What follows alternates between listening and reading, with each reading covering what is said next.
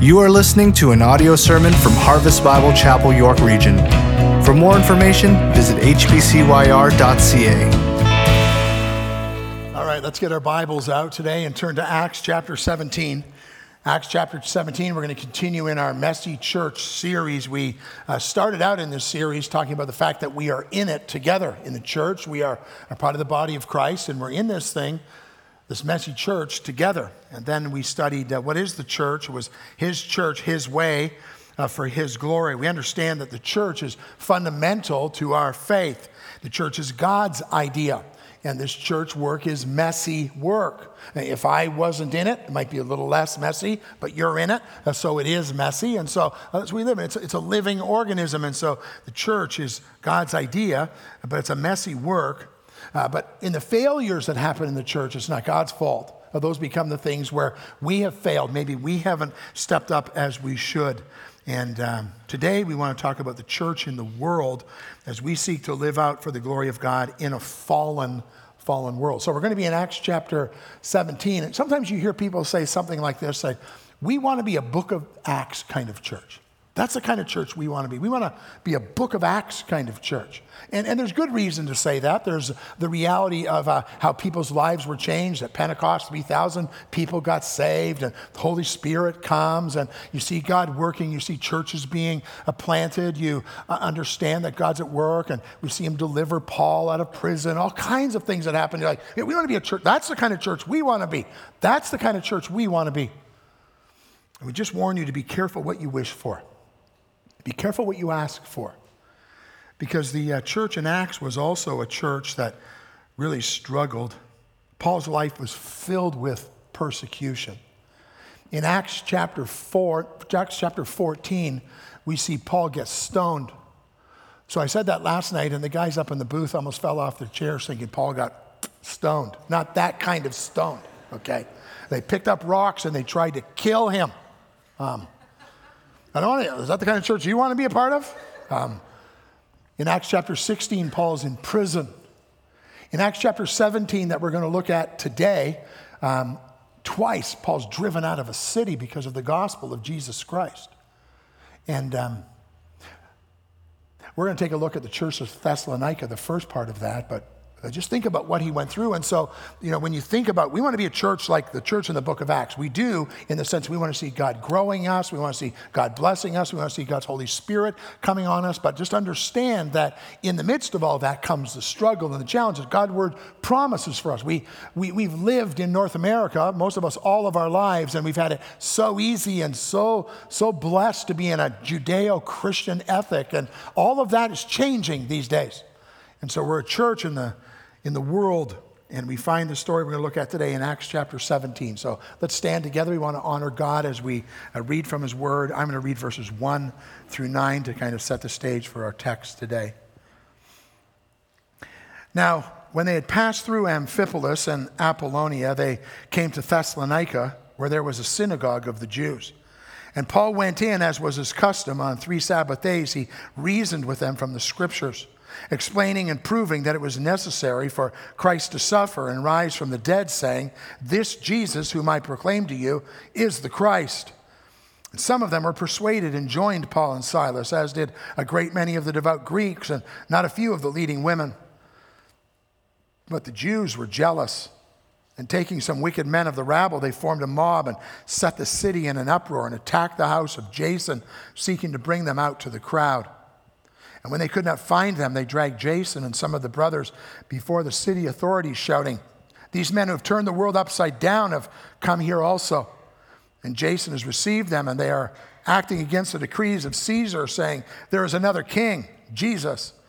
And the people in the city authorities were disturbed when they heard these things, and when they had taken money as security from Jason and the rest, they let them go.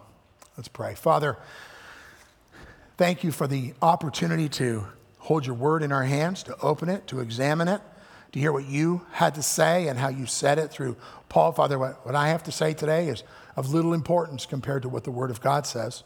So as we look at it, I pray that we be faithful to the text and faithful to what it says, and we would understand what it's going to look like to be a church in the world today. Father, would you give us ears to hear your word and minds to understand it, and not to fear, but to have comfort and hope because you go with us. You are helpers, so hearts to passionately live out what you've called us to in Jesus Christ. Do your work in your way for your glory in your church. We pray in Jesus' name. Amen. Amen. Thank you. You can take your seats and let's dive right into the text. The first thing I want us to see is the church in the world on mission. On mission. Look at verse 2. And Paul went, as was his custom, on 3 Sabbath days, he reasoned with them from the scriptures. It says that he went as was his custom. Now, there's a number of factors you can look into that. First of all, it was his custom to go to the synagogue. It was his custom to go and worship, but it was his custom. That's what he did. It's what he'd done all of his life. And after he got saved, he kept going to the synagogue, but now he was teaching. He was teaching another message, and it was certainly going to cause a challenge for them, and it was going to be a struggle. Now he was going, and he was talking about the gospel, the good news of Jesus Christ. He was talking about the implications. Now, that's what Paul was all about now. He wanted everyone to know the Lord Jesus Christ, the one who had saved him on the road to Damascus experience when he saw the light and, Saul, Saul, why are you persecuting me? He met the Lord on that day, and he wanted everyone to know. And so it was ingrained in his life to go and preach the gospel of Jesus Christ. And I love the way it says this, as was his custom. He was passionate for lost people. He was passionate to get the word of God out there as far as he could, as quickly as he could, and he had a passion for it. It became his custom. Would anybody say that about you? Would anybody say that about me? Would your neighbors say, you know, that guy, he's passionate for the Lord. It's his custom. Every time I talk to him, somehow as we go along, he gives thanks to the Lord, or he brings up the Lord and what the Lord's done in his life. Or I remember the day he presented the gospel to me. I rejected it, but I remember the day he brought the gospel to me, and as was his custom. It was as he breathed. Paul couldn't help but breathe out the Lord Jesus Christ as part of the story that he told. He said in Philippians 1:21, for me to live is Christ, and to die is gain.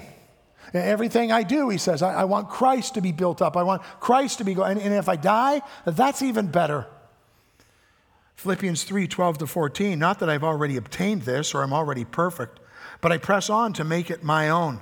Why? Because Christ Jesus has made me his own. Brothers, I do not consider that I've made it my own, but one thing I do, forgetting what lies behind and straining forward to what lies ahead, I press on toward the goal for the prize of the upward call of God in Christ Jesus. Would anyone say that about you? Would anyone? Your neighbor, your coworker, that family member who doesn't know the Lord. For me to live is Christ, to die is gain. It was his custom. It's just who he was. That was his mission. The second thing we want to see about the church in the world is the clear message that he had. If the mission is to proclaim Christ, then the message, here's how he did it. Look at the end of verse 2 and into verse 3. It says, Paul went, as was his custom, on 3 Sabbath days, and he reasoned with them from the scriptures, explaining and proving that it was necessary for the Christ to suffer and rise from the dead, saying, this Jesus, whom I proclaim to you, is the Christ. This Jesus whom I proclaim to you is the Christ. So the first thing it says is he reasoned with them from the scriptures. That was the source of his message. His message was God's word. All that he had, primarily at that point, he had the Old Testament. Might have had a little bit of teaching about Jesus, but primarily he was taking the Old Testament, he was opening it up, and he was reasoning with them. He was showing them Jesus Christ. Took the word. He took the word. Around here, our first pillar is proclaiming the authority of God's word without apology. It's the centerpiece of our church is God's word. We open it up every week. We talk about it every week. We proclaim it every week. And he sought to encourage and help and explain with clarity and simplicity the word of God. Why? Because 2 Timothy 3:16 says, all scripture is God-breathed and is profitable. It's all God-breathed and is profitable for teaching and for reproof and for correction and training in righteousness. He took the word of God and he reasoned with them from the scriptures. Because the scriptures were a foundation. As I said, the scriptures are the foundation of our first pillar, proclaiming the authority of God's word without apology. We're going to get to the fall series. We're going to go back to We the Church. And in the fall, we're going to have a 10th anniversary service in the middle of all this. But out of the first service after Labor Day will be a message about the four pillars of our church. And then the next three messages I preach are going to be about the Bible.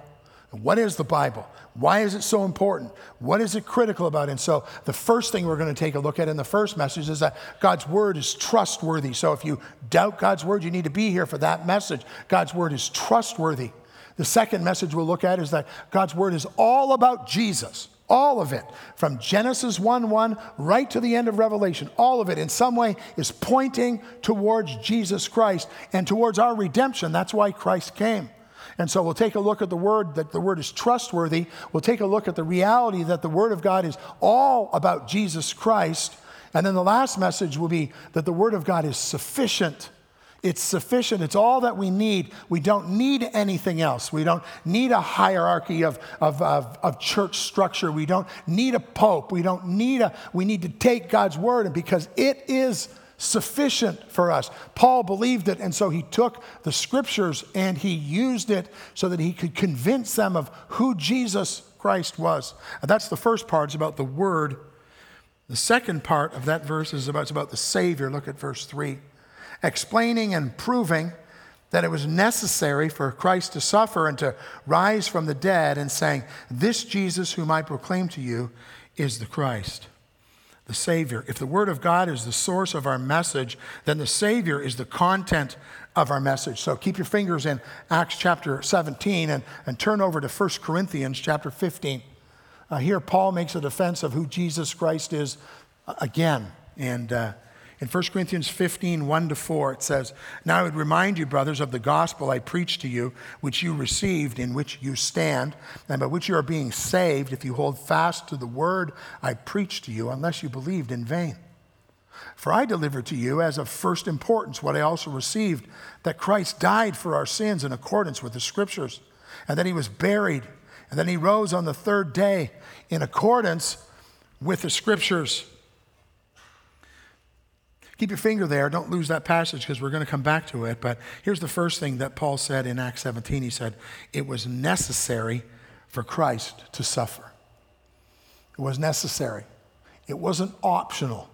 There wasn't another way for this problem of sin to be solved. It was necessary for Christ to suffer. God's solution to the sin problem was Jesus Christ.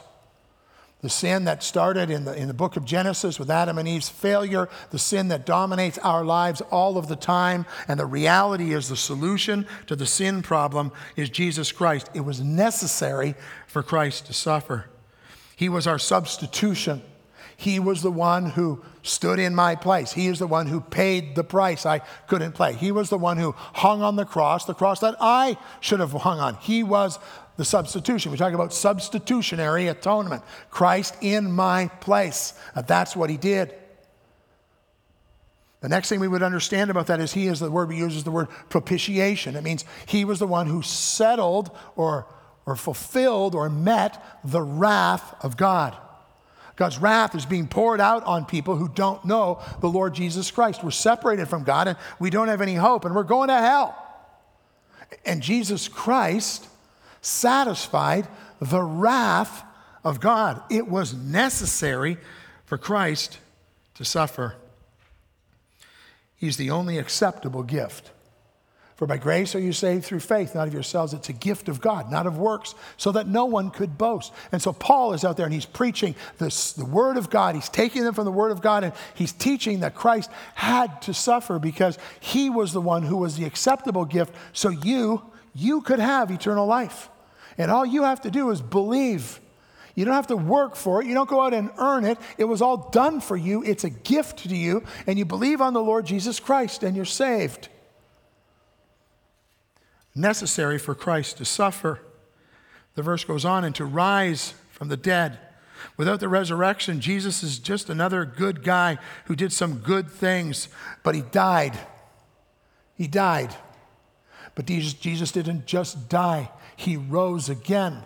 He rose from the dead. We find these verses in 1 Corinthians 15 as well. 1 Corinthians 15:14, it says this, and if Christ has not been raised, then our preaching is in vain, and your faith is in vain. And over in verses 17 to 20, if Christ has not been raised, your faith is futile, and you are still in your sin. Then those also who have fallen asleep in Christ have perished. If in Christ we have hope in this life only, all we have is what we have now, he says. We are of all people most to be pitied. But in fact, Christ has been raised from the dead, the first fruits of those who have fallen asleep. And all the verses around where I just read are the verses of the proof of who saw him and how many they were. And because Christ is not dead, the payment on the cross on Good Friday was the payment for my sin. Jesus Christ was the only one who could offer that payment for me. His resurrection, and we say this every year, it's the receipt we have in our hands that he was who he said he was. He did what he said he would do. It was necessary, Paul said, for Christ to suffer and to rise from the dead. And if you believe on the Lord Jesus Christ, then you'll be saved. That's what you have to just accept, that work that Christ did for you. Many in the room have already done that, but some in the room haven't. You're still wondering. You're still trying to figure out how you can do it. You want to know how you can be on your plan and God's plan at the same time. And Jesus said, believe and you'll be saved. Transfer your trust for yourself and put your trust in Jesus Christ alone, and you'll be saved. No magical work that you have to do except to believe. Except to believe. And then you'll be saved. The last part of the verse then says, this Jesus, whom I proclaim to you, is Christ. Now we read that in the church and we go, fact, check, good point, Paul. This Jesus who I proclaim to you is the Christ. You have to understand, those were fighting words. What he just said to the Jews, what he just said in the synagogue, what he just said to our world today, those are fighting words. Because he's saying Jesus is the Messiah. Jesus Christ is the deliverer. Jesus Christ is the only way. If there's only one way to God, and it's through Jesus Christ. All of that is built into what he's saying. They understood what he was saying. Now, those were fighting words. And they're still fighting words today. They're fighting words to all who reject Jesus Christ. I'm on my plan. I want what I want. I want nothing to do with Jesus Christ. They're fighting words. They're fighting words to all those who think that they are enough. I've got it figured out. I'm going to be okay. I'll stand before God one day, and the balance of the scale is going to work in my favor. After all, I am such a good person. I'll be okay. And that this throws right into the face of that when he says, Jesus is the Christ. He is the Messiah. He is the deliverer. You need him. Fighting words. Fighting words for those who think they are enough. Fighting words for those who are seeking another path, another religion, another way to spirituality. They're fighting words for those who have a different agenda, a political agenda or a moral agenda. You see, the reality is the name of Jesus Christ is an offense. You can use just about any other word in the world, and you use the word Jesus, and you just watch what happens. It's an offense. It's an offense in our world, and it's becoming more and more of an offense in our world, but we shouldn't be surprised by that. In 1 Peter 2, 7 and 8, it says, so the honor is for you who believe, but for those who do not believe, the stone that the builders rejected, that was Jesus, has become the cornerstone, and a stone of stumbling and a rock of offense. They stumble because they disobey the word as they were destined to do. On mission, a clear message, and then the next thing is be ready. Be ready. The church in the world, be ready. And there's some neat things that happen in this text. There's some good things that happen, and we rejoice in that. Look in verse 4. He says, and some of them, they've heard this message. They've heard his reasoning with them. They've heard the work of Christ, and some of them were persuaded and joined Paul and Silas. They put their faith and trust in Jesus Christ, as did a great many of the devout Greeks. Some of the Jews, some of the Greeks, and a lot of the leading women. They put their faith and trust in Christ. So out of this work that he was doing, out of this message that he was pouring out, some people trusted Christ. And we rejoice in that. And that happens in our church. There are people who are sitting in this room. Somebody brought you here, or you came to church, or they presented the gospel to you, and you put your faith in Jesus Christ, and you're one of those kind of people. But the number of people who are in churches across North America today compared to the number of people who are not, right? That takes us kind of to the rest of the verses. Verse 5 says, but. See, and some of them trusted Christ. But the Jews were jealous, and taking some wicked men of the rabble, they formed a mob and set the city in an uproar. And they attacked the house of Jason, seeking to bring them to the crowd. And when they could not find them, they dragged Jason and some of the brothers before the city authorities, shouting, "These men who have turned the world upside down have come here also." And Jason has received them, and they are all acting against the decrees of Caesar, saying that there is another king, Jesus.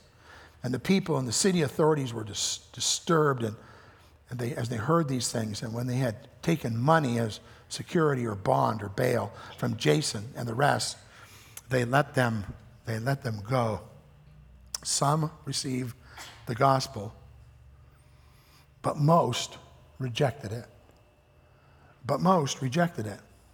And we need to be ready. There'll be some people, as we present the gospel to them, as we share the love of Christ with them, they will receive the gospel, but most will reject. The Bible says, broad is the way that leads to destruction. Many people find it. Narrow is the way that leads to eternal life, and few there be that find it. That's the challenge that we have. And so, as Paul is being faithful, some people trusted Christ, but most refused. They refused because they were blind. They couldn't see what was right before them, the grace of God, the mercy of God, the gift of God. They were deaf. They wouldn't, or they couldn't hear it. They were dead, like it says in Ephesians 2, you were dead in your sins, but he has made you alive. Now, they were selfish. They wanted what they wanted. Paul is offering the gift of eternal life, but they have all of this stuff. They have everything they want, and they don't want to give it up. Like the rich young ruler in Mark 10, 21 and 22. And Jesus, looking at him, loved him and said to him, "You lack one thing. Go and sell that you have and give to the poor, and you'll have treasure in heaven. And come and follow me." And disheartened by the saying, he went away sorrowful, for he had great possessions. Many reject because they're blind or deaf or dead or selfish. The bottom line is people reject Christ because of pride, because it brings us to the place of understanding that I bend the knee to Christ. I bow myself before the Lord, who is the one who is saving me. And I bow to him. I bend the knee to him. And people are like, I'm not doing that. I'm not bending to anybody. Yes, you are. You may not bend now, but you will bend one day. The Bible says every knee will bow and every tongue confess. You can choose to believe what I say or not believe what I say, but I'm here to tell you one day you're going to stand before Almighty God and you're going to be on your face bent before him. And if you don't know Jesus Christ, you're going to hell. That's what the Bible says. Every knee will bow. Every tongue will confess. And don't let your pride, don't let your arrogance, don't let you, I think I'm something, keep you from the greatest gift that's ever been given to you.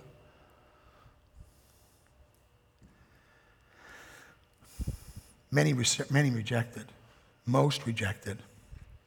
Two things I want you to know about that. First of all, don't be surprised by the attack. I've already read 5-9. You've already heard it and seen it. Let me give you some other verses that talk about this. It's inevitable. It needs to be expected. In John 17:14, Jesus said in his prayer, his high priestly prayer, "I have given them your word, and the world has hated them because they're not of the world, just as I am not of the world." In Matthew 5:10-12, "Blessed are those who are persecuted for righteousness' sake, for theirs is the kingdom of heaven. Blessed are you when others revile you and persecute you and utter all kinds of evil against you falsely on my account. Rejoice and be glad, for your reward is great in heaven, for so they persecuted the prophets who were before me." 2 Timothy 3:12 says, "Indeed, all who desire to live godly life in Christ will be persecuted." 1 John 3:13 says, "Do not be surprised, brothers, that the world hates you. 1 Peter 4:12-14 says, "Beloved, do not be surprised at the fiery trial when it comes upon you to test you as though something strange were happening to you, but rejoice insofar as you share Christ's suffering, that you may also rejoice and be glad when his glory is revealed. If you are insulted for the name of Christ, you are blessed because the Spirit of glory and of God rests upon you." Don't be surprised when you stand for Christ if people don't stand with you. You're bringing a message they don't want to hear. You're bringing a message that flies in the face of everything they want to trust in. And don't be surprised. Don't be surprised. But Christ also promised that God will never leave us. He'll never forsake us. Our hope is not in the now. Our hope is in what is to come. So I'd say count the cost. The church in the world today, we need to count the cost. The reality is most people will reject the gospel of Jesus Christ. You may not be on some people's Christmas card lists anymore. You may not get invited to some people's places. We need to count the cost. But as followers of Jesus Christ, we have to understand what he's done for us and what he's accomplished for us. And so as you count the cost, understand that you will be misunderstood. You will present the gospel to someone as graciously and loving as you can, and they'll look you in the eye and they'll say, "What do you think? You're better than me? You think you're better than me?" You'll be misunderstood. Things you say are going to be misconstrued. Look what happened in verse 7. Paul hadn't even talked about being a king or anything. It says, "And Jason has received them, and they're all acting against the decrees of Caesar, saying there's another king, Jesus." They really basically, "You guys are terrorists. You guys are trying to take over. You're trying to overthrow the government." That's not what Paul talked about at all. Jesus, it was a half-truth. There is another king, Jesus. True, but that's not what they were going after. Jesus' kingdom is not there. Here's what Jesus said about all that. And Jesus said to them, "Whose likeness and inscription is on this coin?" And they said, "Caesar's." And then he said to them, "Therefore render to Caesar the thing that are Caesar's, and to God the things that are God." And when he heard it, they marveled, and they left him, and they went away. Matthew 22:20-22. What you will be misunderstood. Things will be misconstrued. You will be maligned at some level. What you're saying is unpopular. This flows, what we're talking about in this room today goes against everything in the world. It's not popular. It's counterculture. The culture wants what it wants. It's trying to define itself and find its own way. And I would say we need to be culturally relevant, but we're counterculture. Everything we do will go against what the world says. You're going to be called things. You're going to be called a bigot. You're going to be told that you're intolerant. And people who have different opinions, you're intolerant to them. And I'm going to come back and think about that in a minute. But those are some of the things that come upon us, and we need to count the cost. There's going to be jealousy. There's going to be accusations that are made against us. There are going to be expectations that are put on us that we're going to say no to. I'm going to give a quote about Hillary Clinton today, but I want you to understand, I don't want this to be about politics.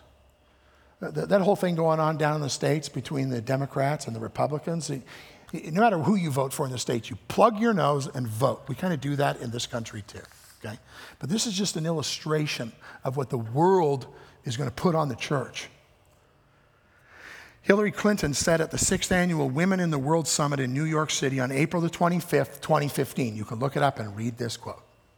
She said, "Yes, we've cut the maternal mortality rate in half. But far too many women are still denied critical access to reproductive health care and safe childbirth." That's code for a whole bunch of other stuff. You understand that.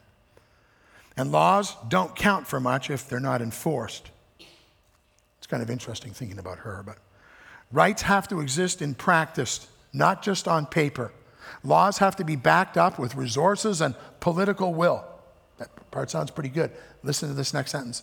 "And deep-seated cultural codes, religious beliefs, and structural biases have to change." Do you hear what she said? Let me take two things out of the list and just read what she said. Deep-seated religious beliefs have to change. Church, Never. Never do we sacrifice what we believe. Never do we sacrifice what God's word says. God's word will remain. It is faithful. We're going to see that it's trustworthy. We're going to see that it's about Jesus Christ. We're going to see that it meets every need that we have. And we do not sacrifice the message of God's word no matter what. It doesn't matter what the issues are. Some pictures are going to come up on the screen. It doesn't matter if it's abortion. Doesn't matter.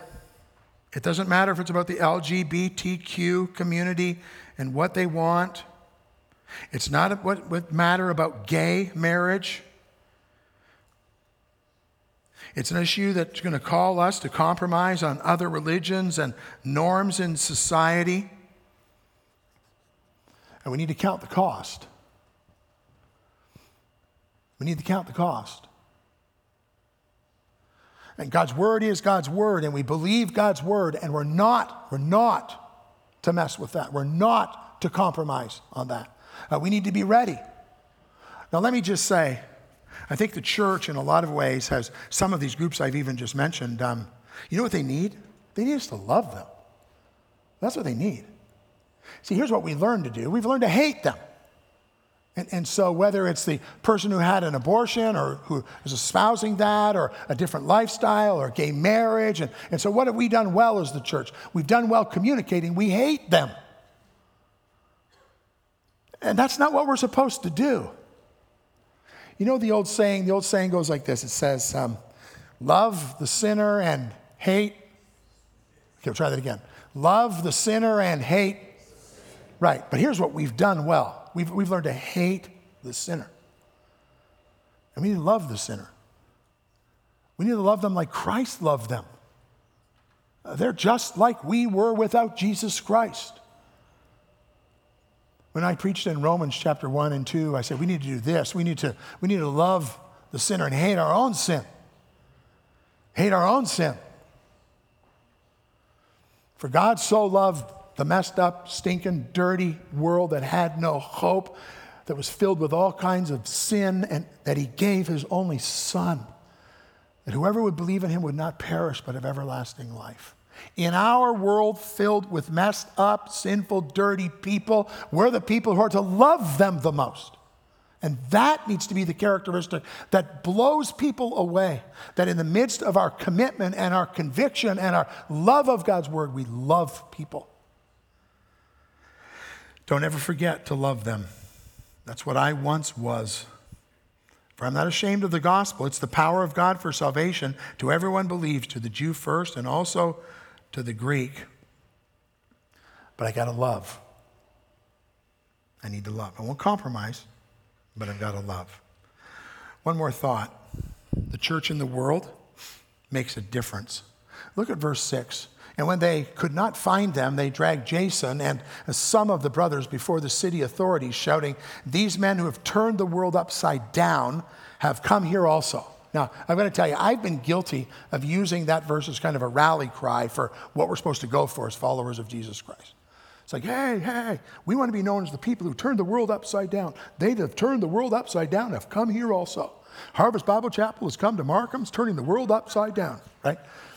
Okay, that's not wrong, but it's out of context.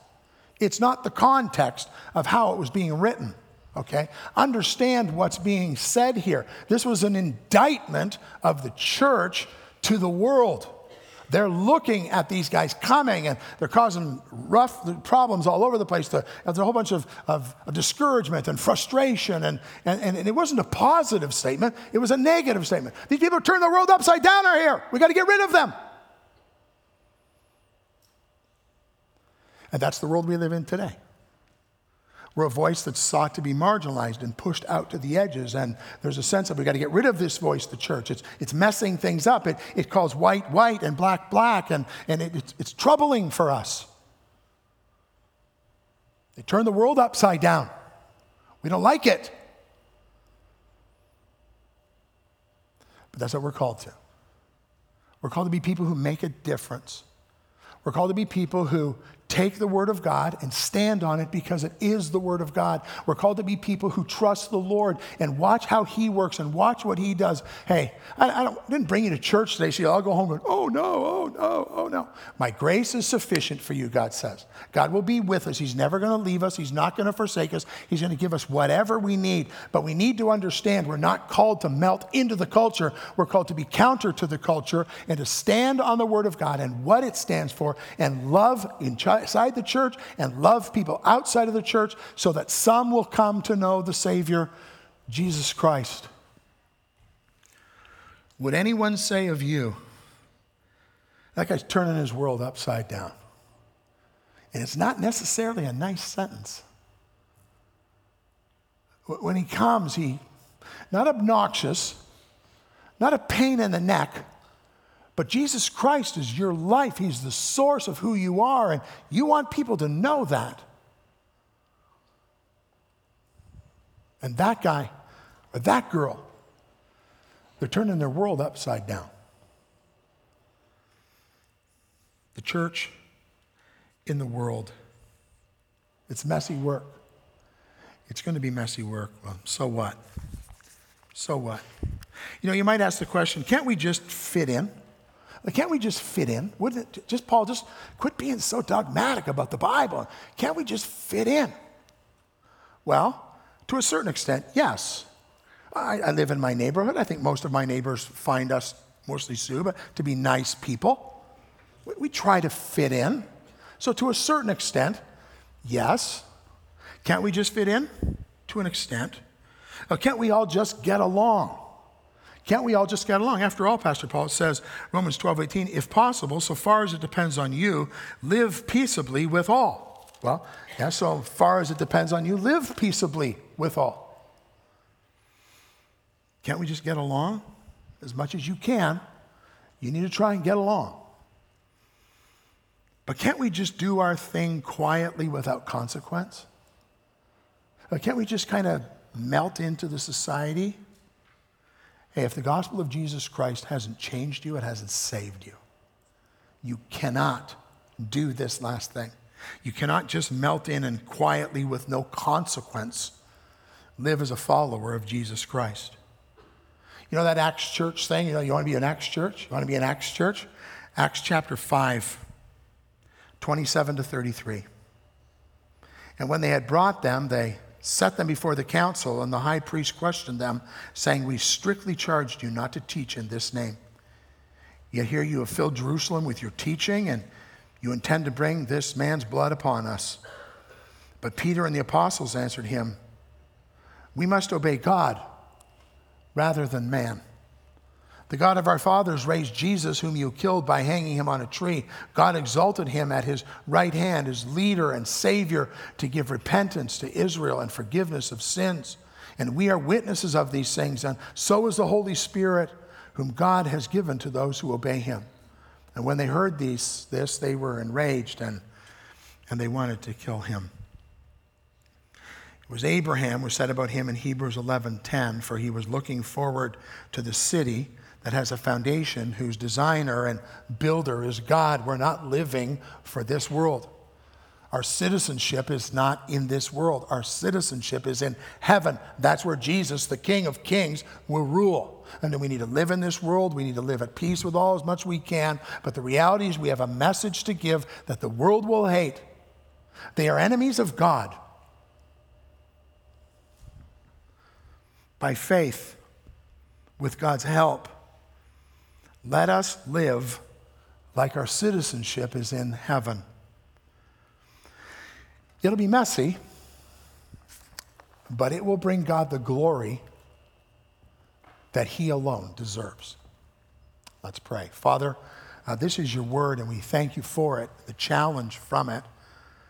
Lord, as we think about this thing, the church you've called to, it's really about our relationship with Christ. And we see how Paul was willing to count the cost and how you watched over him, you protected him, you cared for him, and you'll do that for us. My goal today is not to cause fear in our lives, but to bring people to understand who we are in Christ and then to trust you and walk accordingly, that God, you would get the glory in what we do and what we say. Father, we live in a hostile world. It doesn't want the message that we have. And people are going to fight against it and they're going to resist it. But some will receive, some will believe. And we're called to these people to build them up in their faith, grow them up in Christ, just as others did for us. So Lord, we don't look forward with fear and trepidation, but with great hope, because we look forward to the day when we will be with you. Guide us as we serve you in this thing called the Messy Church. We pray in Jesus' name. Amen.